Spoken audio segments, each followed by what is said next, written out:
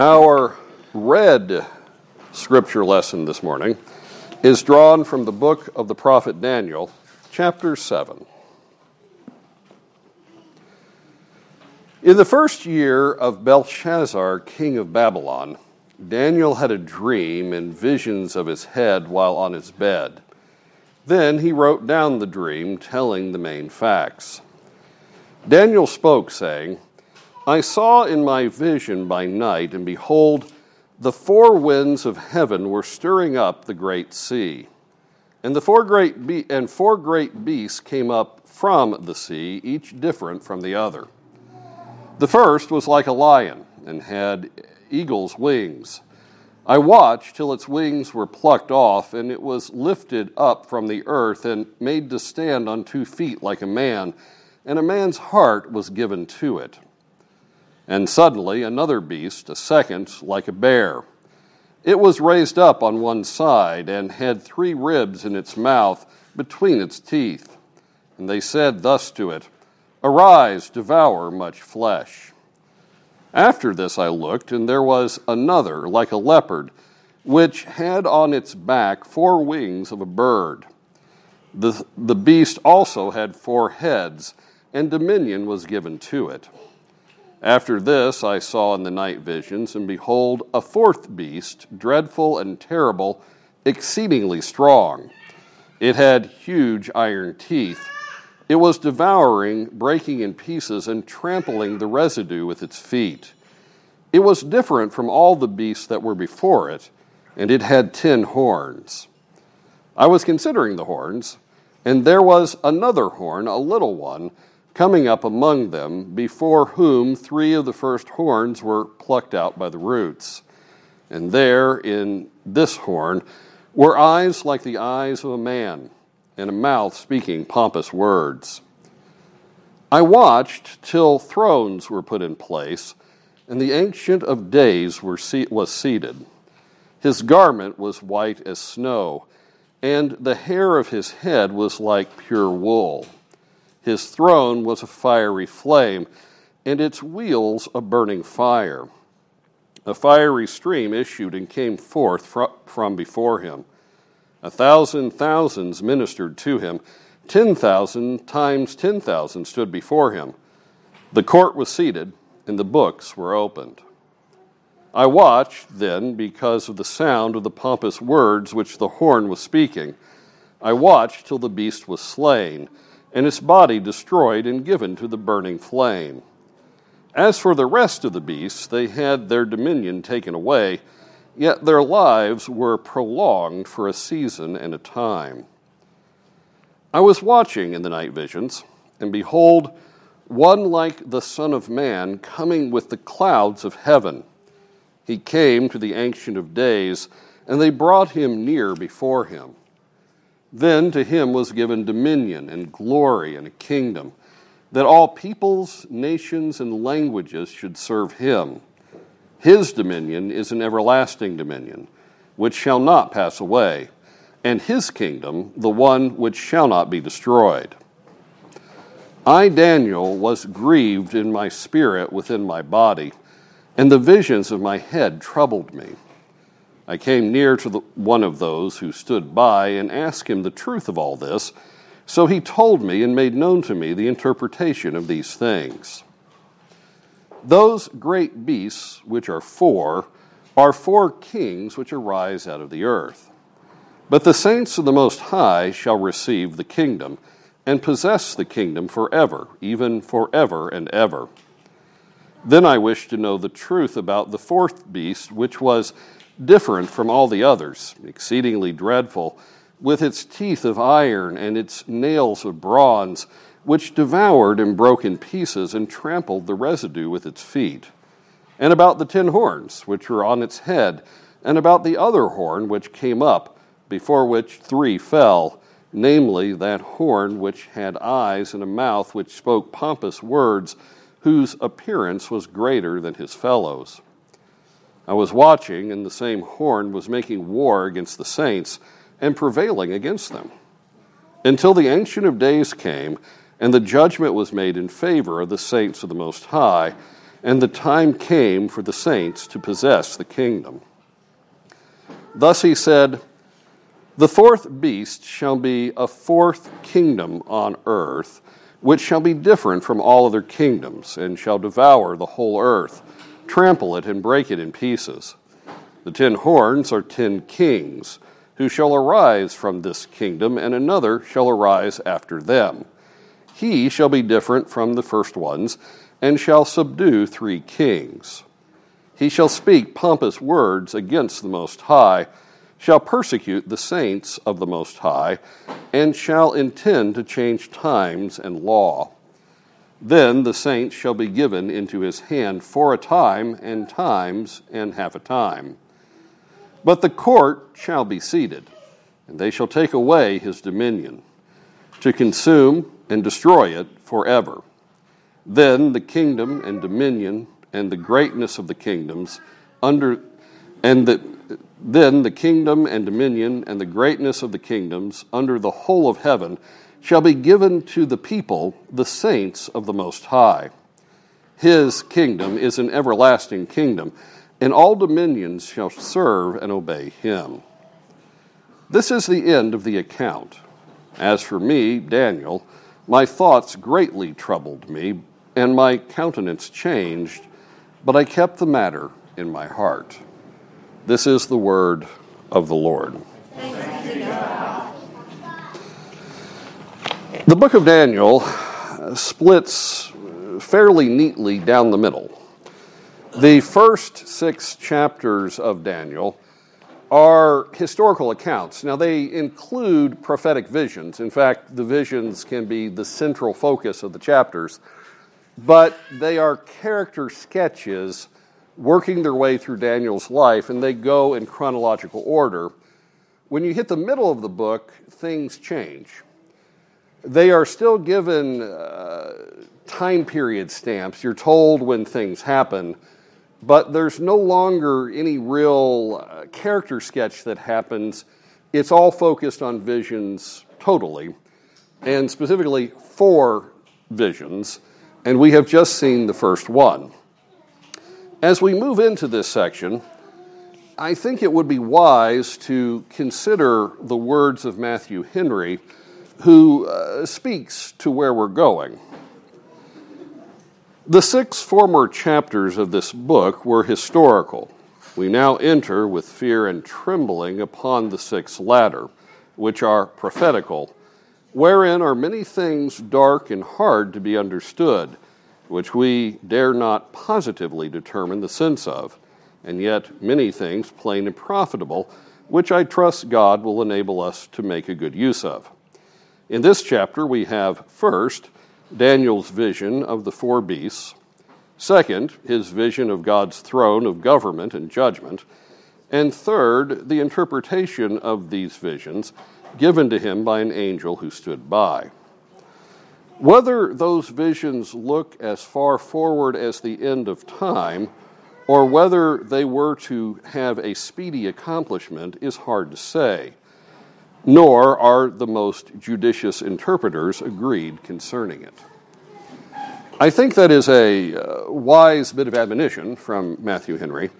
When we enter into visions, visions are symbolic, and one needs to travel with a humble mind. But that being said, it is given to us as revelation from God and is profitable for our instruction. What do we find here? Well, as I said before, this is a split in the book, and everything has been chronological up to this point. But this chapter takes us back behind the last 2 chapters. It is before 5 and 6, and takes us to the first year of the reign of Belshazzar.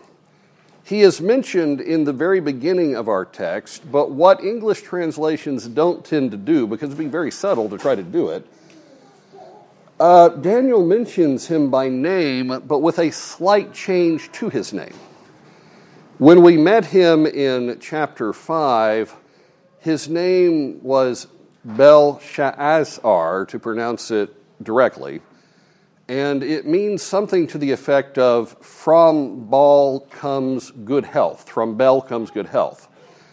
Daniel has slightly altered the A-E-I-O-U's, what are those? Vowels, there we go. He has slightly altered the vowels in the Aramaic original, which means Bel is on fire. At the very beginning of our text, Daniel is letting us know he is seeing the fall of Babylon and the Babylons that come from Babylon. Bel is the principal god of Babylon, and Bel does not actually bless, no matter what Belshazzar's name says. In truth, Bel is under attack and is set on fire. The real overlap to the earliest part of the book, however, is chapter 2. In chapter 2, Nebuchadnezzar had a dream, just like Daniel had a dream, and the similarities are striking. In both dreams, you have images of kingdoms, and there are 4 kingdoms, and they are symbolically represented as coming one after the other. In the first dream, you have the great statue, its head of gold, coming down into silver and brass and then iron, and coming out of the iron down into the toes is actually clay and iron. But Daniel is told this image of a great statue is 4 successive kingdoms. Well, in this vision, that is exactly what Daniel is told these are as well. It is 4 kingdoms. They are successive. They appear to be the very same kingdoms, even down to the 4th one, which has 10 horns on its head in this vision, and has 10 toes in the vision of the idol, the toes being partially of iron and partially of clay. And the major teaching, what God wants you to walk away from the visions, seems to be, if not exactly the same, so similar as to be of no odds.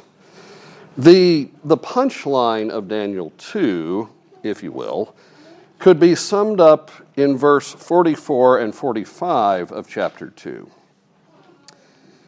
Inasmuch as you saw that the stone was cut out of the mountain without hands, and that it broke in pieces the iron, the bronze, the clay, the silver, and the gold, the great God has made known to the king what will come to pass after this. The dream is certain and the interpretation true. I should have started in verse 44. And in the days of these kings, the God of heaven will set up a kingdom which shall never be destroyed, and the kingdom shall not be left to other people. It shall break in pieces and consume all these kingdoms, and it shall stand forever. The focus of the vision for King Nebuchadnezzar was God is going to set up a kingdom, and it's going to be totally different than this kingdom. It's going to be a kingdom that God establishes. It's not made with hands. Every human kingdom is the result of arrogant and pretentious men using violence to build an empire. That's how they appear. But this will be a kingdom made without hands. It will be eternal. All these kingdoms, for all their pomp and glory, they will disappear. They will be succeeded one after the other. The great golden head, which represents Babylon, will give way to the coming of Persia, and Persia will give way to the coming of the Greeks, and the Greeks will give way to the Romans, and the Romans themselves will give way to inheritor kingdoms. There will be 10 of them. They are some weak, some strong, but history will go by, and the work of men's hands, the work of their determined labor to build an empire will fade. It will be crushed.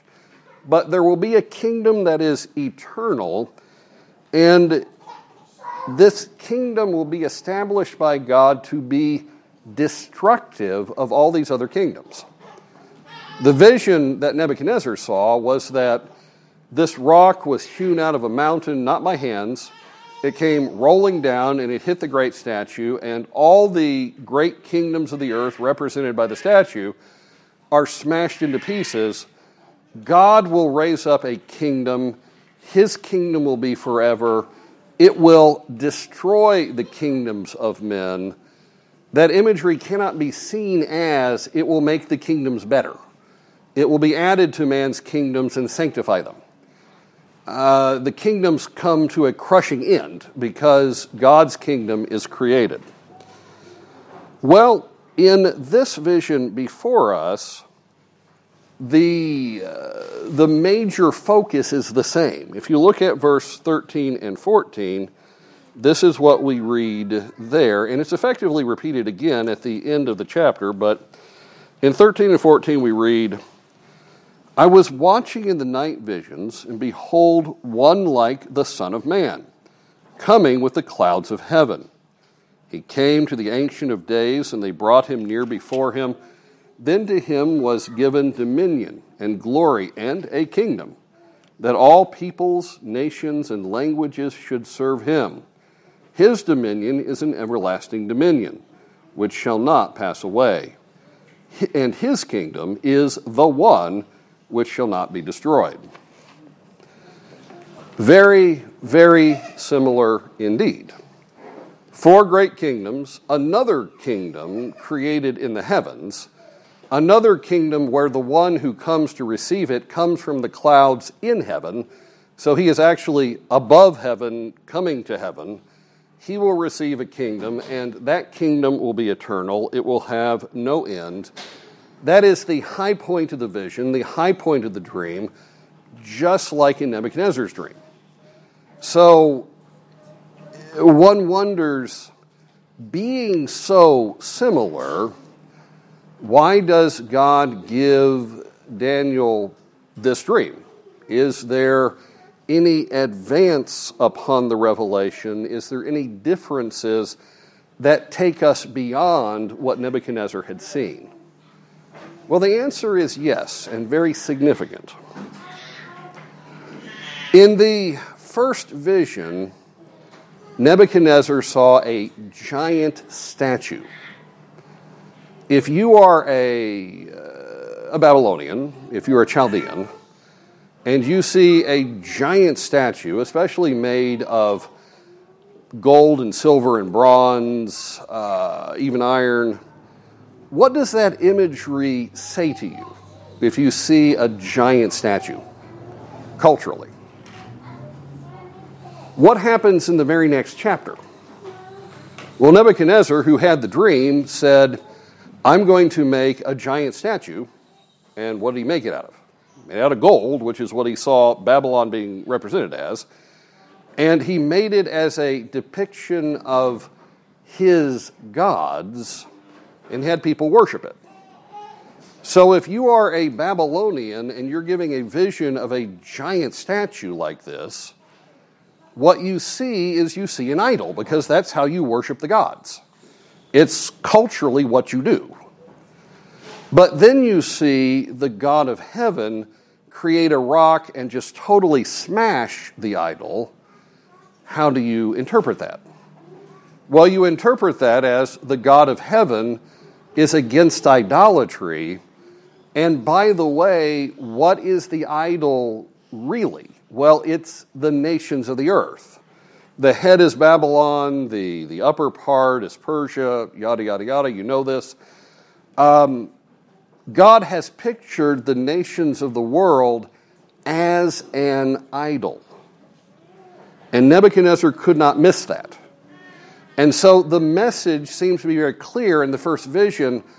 What are the kings of the earth really? What have they brought to themselves by their violence and aggression? What are they?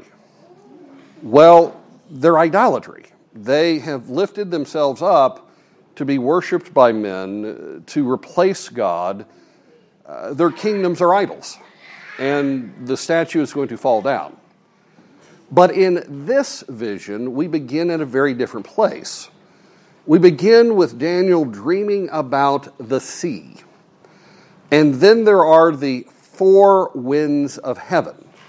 And the winds begin to blow upon the sea, and the sea churns and tosses, and out of the sea come the four beasts. What does the sea often represent in Scripture? What do the four winds of heaven often represent? Not just here, but other places. If you go looking from cover to cover, you'll find, it's not always true, but it's very often true, the prophets in particular use the imagery of the rolling, chaotic sea as an image of humanity in total. It is the world of men. And just like the channels of the sea blow in different directions, and it's wide and vast, and you have no idea the depth of the sea, that's the way mankind is presented. It is covers the whole earth. It's complex. It's confounded. It's chaos. It can drown you. It's a pretty good symbol for mankind. But the four winds of heaven blowing on the water and making the beasts come forth, what is the symbolism there? Well, the winds of heaven are in God's control. Who controls the winds? Does any man control the wind, even today? Can we control the weather? The weather is a symbol of God's divine control, and the sea is there, and heaven begins to blow upon the waters, and the waters churn, and the beasts come out of the water. So, if in the first vision we see that the nations of the world are made as idols, in the second vision, there is a great contrast to that. Who has brought the beasts forth? Well, it is divine providence. They are idols. They are the work of sinful man's hands. They are designed to replace God. But who brings the next day forward? Who designs tomorrow? Who sets up eras and then replaces them with other eras? Well, the answer is the God of heaven, who controls the four winds of heaven. It has been God's will to bring these beasts out of the sea. It is His purpose and His plan. So if in the first vision we see the sinfulness of man's idolatrous heart, in the second vision, that is contrasted with the fact that the sovereign hand of God has brought about all things, including these beasts that have come from the sea. In Nebuchadnezzar's vision, Babylon was the head of gold, but it was just like all other kingdoms, and it was crushed. In this vision, Babylon is represented as a lion with wings, which in fact is Babylon's national symbol. It would be sort of like God giving you a dream and you seeing a flying bald eagle. Here, it's very different. It starts off as a creature. It starts off as a monster, a beast with wings. But the wings are tore off, and it's made to stand up and walk like a man, and it's given, quote, a man's heart. What is the symbolism of that? Well, the wings on the back of that beast, in Babylon's reckoning, demonstrated the swiftness of their cavalry and their warriors. They were known for their lightning attacks. And if you read the book of Habakkuk, Habakkuk alludes to that. You know, the Babylonians sweep in, they sweep out. They're quick as lightning. But the wings are tore off. And then the beast is turned into a man. What has happened in Babylon? Well, God has been at work. And the greatest conqueror of all time at that point, Nebuchadnezzar, had been grabbed hold of by God, and God had stopped him in the midst of his conquering, and God had converted him by driving him insane, by forcing him to acknowledge the God of heaven, by bringing him to repentance, and by transforming the kingdom of Babylon through its king. And so in the vision, God shows what he's done with Babylon. He has grabbed hold of the greatest conqueror, and he has shaped and molded it to his own purposes. He has grabbed hold of the man that most people would think of as the most wicked on earth and has converted that man. It's about a kingdom that is not the four kingdoms that come from the sea or are represented by the statue, but we get more information on that kingdom in this vision. In the first vision, we saw the kingdom. It was the rock, but we never heard anything about who would rule it. We were told the kingdom would be eternal, but an eternal kingdom could have a successive line of kings. But here, the message is very different. There is one who is like the Son of Man. He is like unto men. He is like someone who is descended from Adam, and yet he has to be described as like the Son of Man. There is something very, very different about him, though he is like the Son of Man. It might have something to do with the fact that he is above heaven. That when we first meet him, all the holiness and glory of heaven is underneath him. He is above heaven. He has to come down to be in heaven. So if heaven is high and glorious and perfect, if there is no sin or want to be found in the heaven of heavens where the throne of God is, this one is just above it. He is brought near the Ancient of Days, a title for the God of gods, the true God. Ain't nobody older than God, because God's eternal. He is the Ancient of Days. Nobody has a birthday that's older than him. And he is seated on the throne, but this one who will be king, he is brought into the throne room, and around God, there are thousands of angels and 10,000s upon 10,000s of lesser angels. They are worshiping him, and they are there to do his bidding at a moment's command, but they are not described as being able to come near him. They surround him, but they are not worthy to be near him. They are the angels. They are the ones that when a prophet Daniel or an apostle John see them, they fall on their face as if dead, because in the context of their perfection and glory, they feel the weight of their sins and it drives them to deadness. But they are not able to come into the Ancient of Days presence like this one.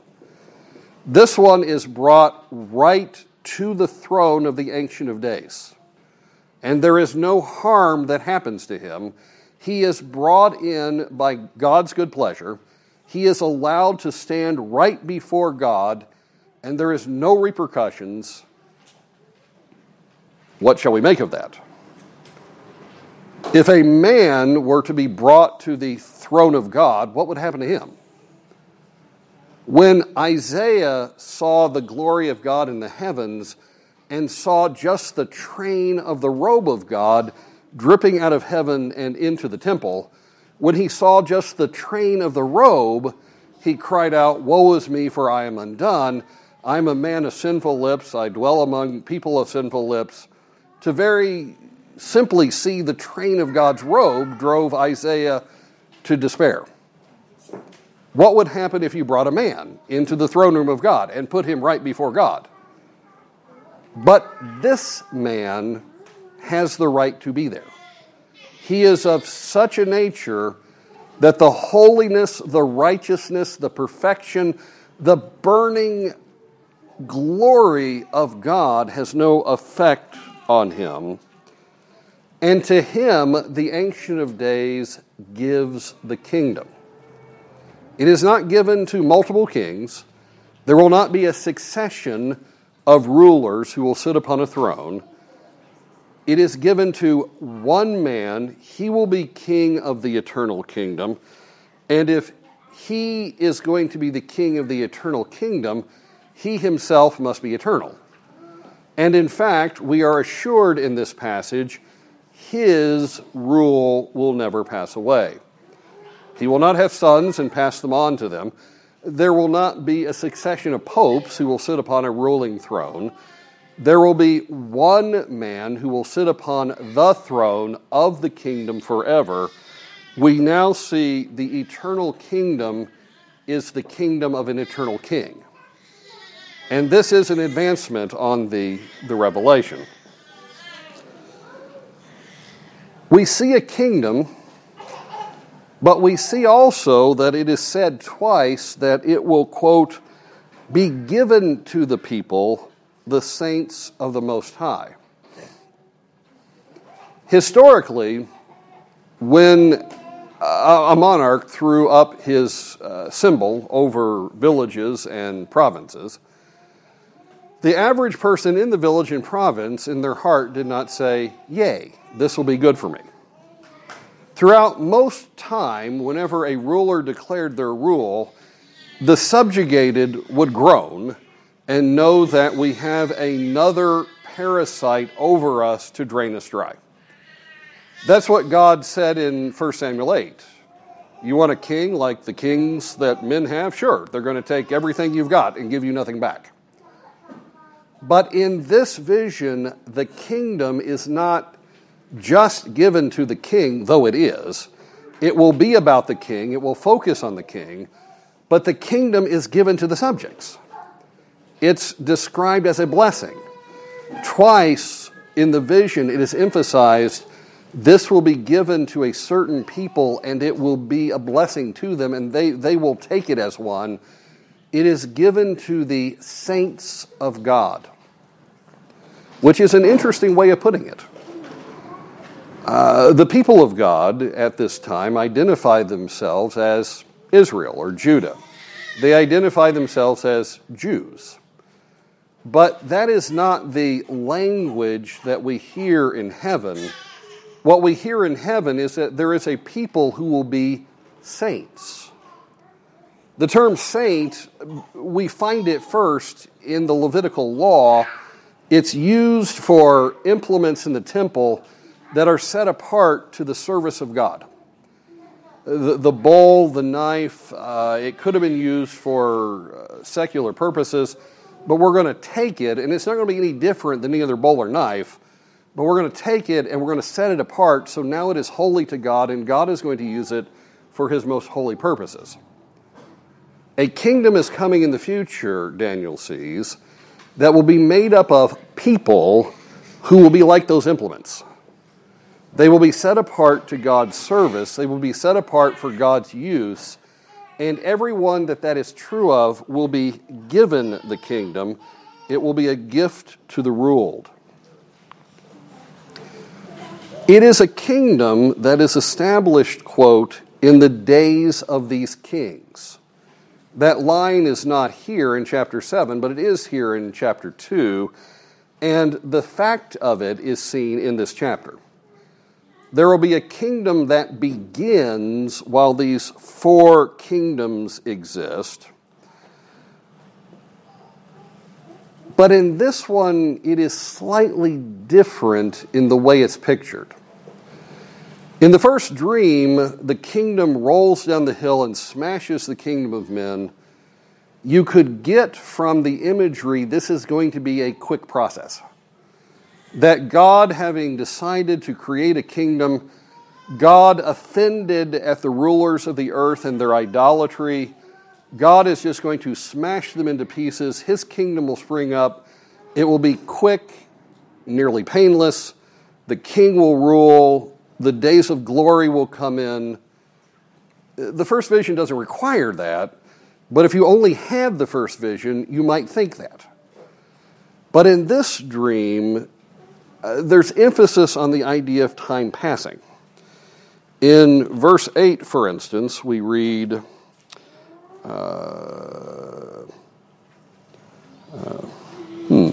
verse 12.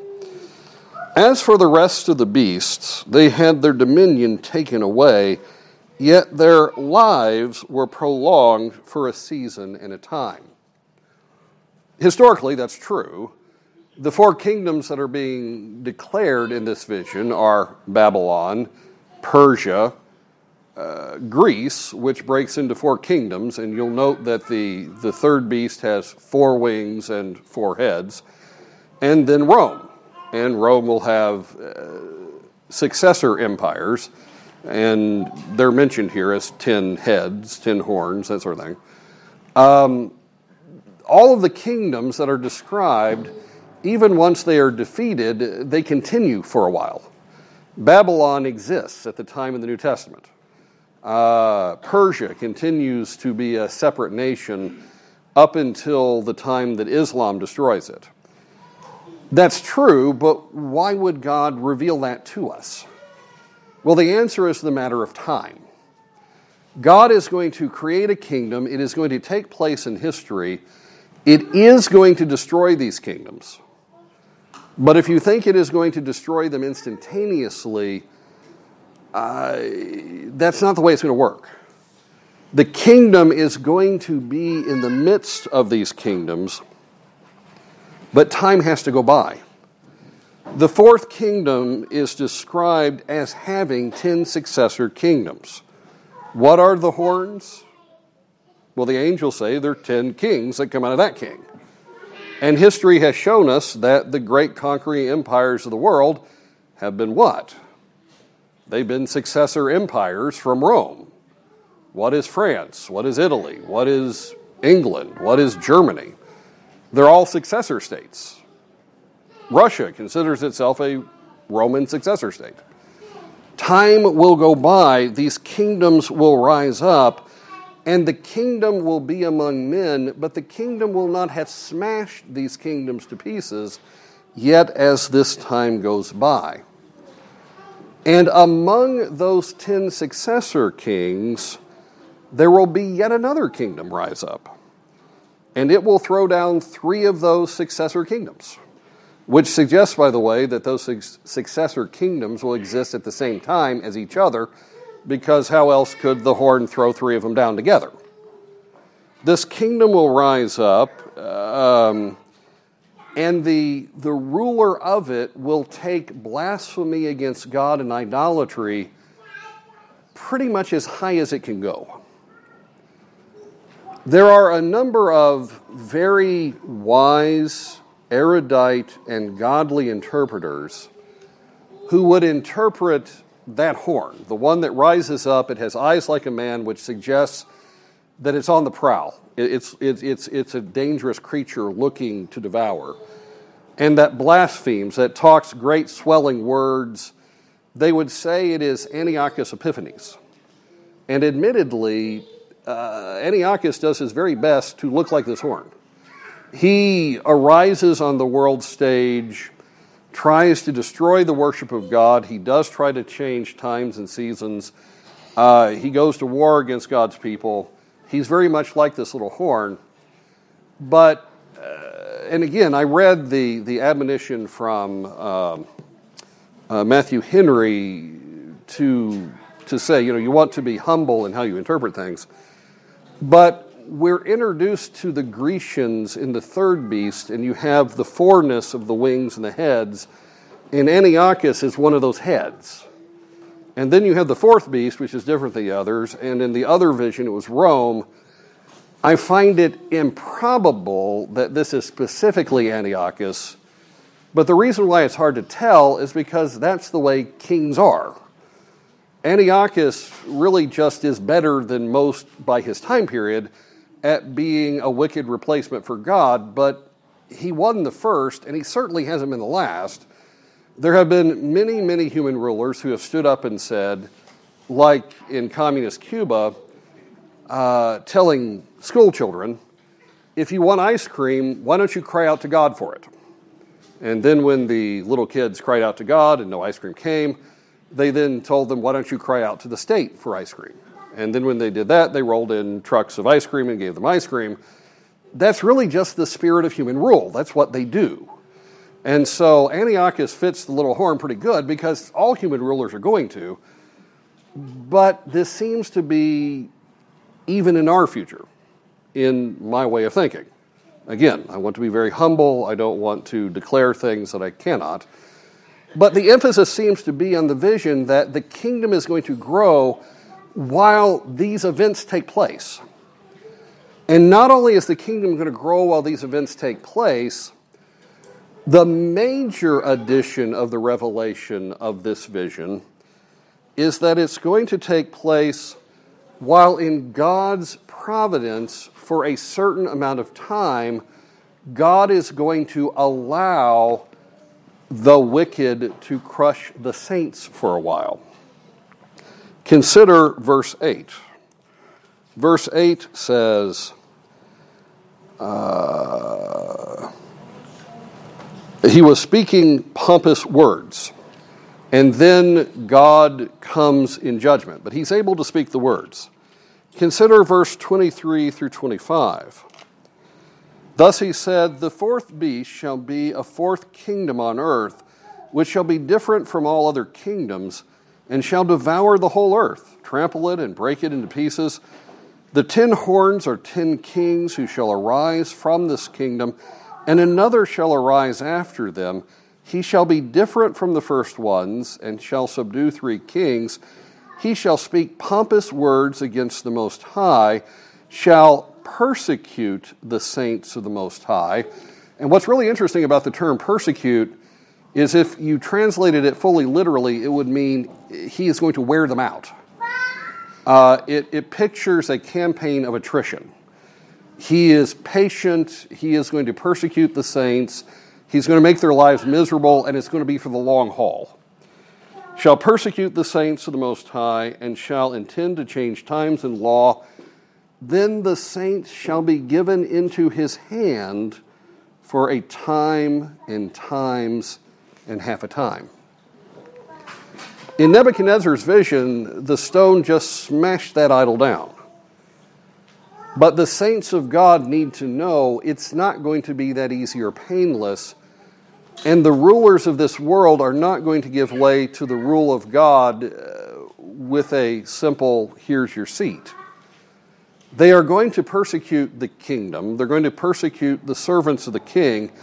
And in God's providence, you will see what looks like injustice, because it is. God, in his plan and his purpose, is going to allow the kings of the earth, the very worst of them, this little horn, is going to allow them to succeed some. And you're going to see the saints trampled. You're going to see the saints defeated from time to time. God never hides anything.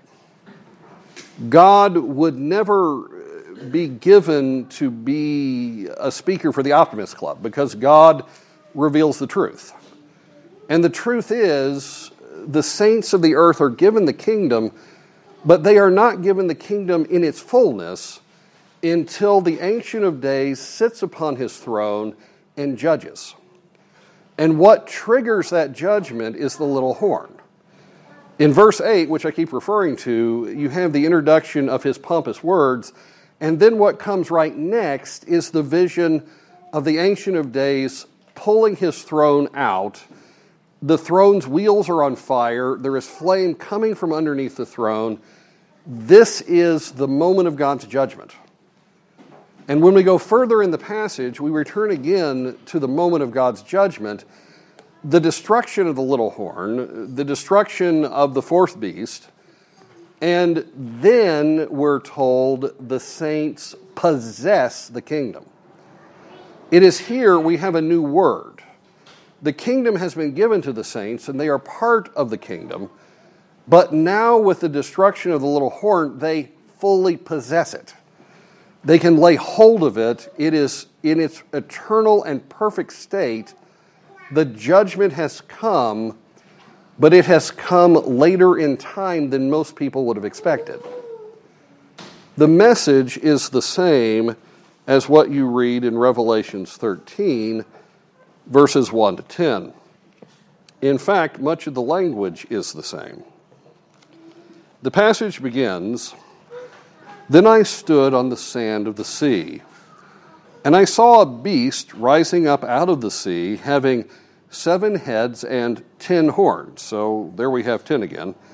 "And on his horns 10 crowns," which is a symbol of rule, "and on his heads a blasphemous name." So it's not just one of the horns that are blasphemous. It's literally all of them. Now, the beast which I saw was like a leopard, his feet was like the feet of a bear, and his mouth like the mouth of a lion. And the dragon gave him his power, his throne, and great authority. And I saw one of the heads as if it had been mortally wounded, and his deadly wound was healed. And all the world marveled and followed the beast. So they worshipped the dragon who gave authority to the beast, and they worshipped the beast, saying, "Who is like the beast? Who is able to make war with him?" And he was given a mouth speaking great things and blasphemies. His name,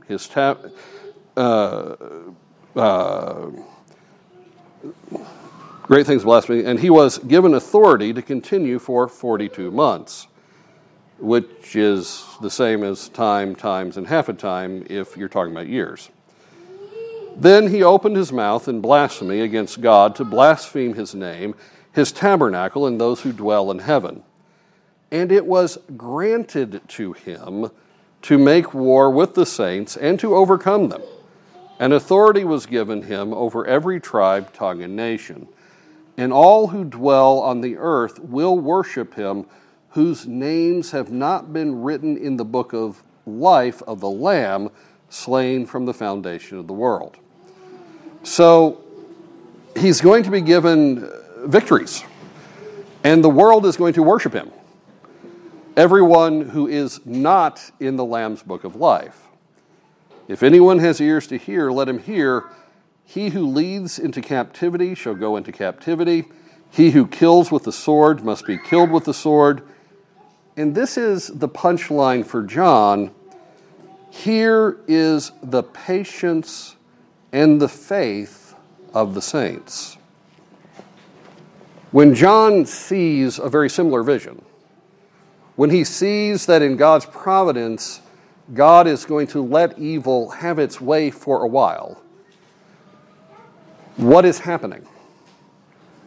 Well, a lot of things, and he doesn't actually record a lot of them, but the most important for us is, here is the faith and the patience of the saints. Who gets the kingdom? The saints. Who are you? The saints. You've been set apart to serve God. But you dwell in a wicked world, and in God's providence, wickedness will at times succeed. And when it does, it's going to strike you hard. Twice in chapter 7, Daniel says, "In my spirit I was deeply troubled." And in fact, that's the way the passage ends. He says, my countenance changed, and I was deeply troubled. Well, absolutely. God reveals that in his plan, wickedness will have victories. This is a testing of your faith. This is a testing of your patience. In the true economy of God, who does God truly care about? He cares about you. But part of what he is doing, because he cares about you, is sanctifying you. And this is one of the most terrible and dreadful ways he's doing it. But he loves his people. The saints will be given the kingdom. Time will come when all the others are destroyed in flaming fire, in this case. But the kingdom is now and not yet. Jesus Christ has come to the Ancient of Days. He has been given the kingdom. The kingdom in the time of these kings exists, but it is not as it shall be.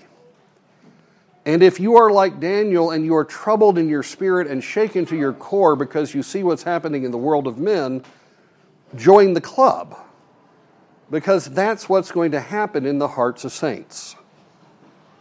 We are watching the providence of God play out. We're not called to be passive, but nothing is hid from us. The beast will trample. The beast will devour. And God calls upon his saints to have patience and to have faith.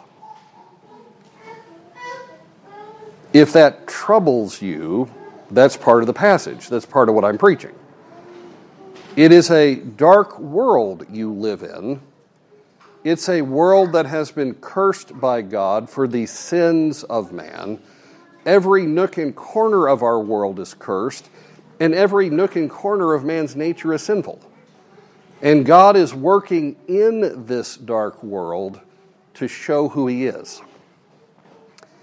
In the book of Ephesians, in chapter 2, there's a passage that I used to always take as being future, but the way it's written, it's not. It's actually present. It's Ephesians chapter 2 and verse 4 through 7. But God, who is rich in mercy, because of his great love with which he loved us, even when we were dead in trespasses, made us alive together with Christ. So this is something God has already done. It's happening now. God has made us alive together with Christ. By grace you have been saved. And notice the tense of what comes next is exactly the same. And raised us up together and made us sit together in the heavenly places in Christ Jesus. For most of my ministry, I took that as that's what's going to happen at the end of time. We'll be seated at the table with the Lord. That's the way the story ends. But the way Paul is describing it is, we're in heaven now. We have been seated at his table now. We are part of his family. We have fellowship with God. We don't see heaven with our eyes. We don't hear it with our ears. But in a very real spiritual way, heaven is your home and you're already there. When the body dies and the spirit returns to God who gave it, you're going to feel like you've always been there because you have. You're in heaven now in a sense, and why are you there? Well, verse 7 says that in the ages to come he might show the exceeding riches of his grace in his kindness toward us in Christ Jesus. So what you have Paul saying there is what God is doing is about showing who knows who, what God is, by the way he treats us. He is demonstrating himself and he is demonstrating the truth through what he's doing on earth, showing anyone who can see God is gracious, God is loving, God is kind, God redeems sinners. Apparently, everything happening in history right now is required for that. How would we know that God is gracious if we weren't sinners? And if we are sinners, and if we are redeemed by grace, and if we are no different from our neighbors who make up these four kingdoms and all the rest of the world, and if God has been kind to us and redeemed us out of what we could have been, you see, we might not have been saints. We might not have been the trampled. We might have been something far worse. We might have been the trampler. We might have been the oppressor. We might have been the selfish, cruel beast. But we are not. And why are we not? It is because of the grace of God. And we are called to see what happens in time and space. And it is designed to make us think about God and think about ourselves. If this is really the world we're in, and these things are really happening, what does that tell us about God, and what does it tell us about man? See, we could pass through our lives and never think about that. We could easily sleepwalk. But the winds of heaven are blowing upon the waters of the earth and bringing about times and seasons. And some of them are exceedingly dark. Why are they dark? It's because the beasts that come out of the water come out of human nature. And that would be us, if it were not God's grace.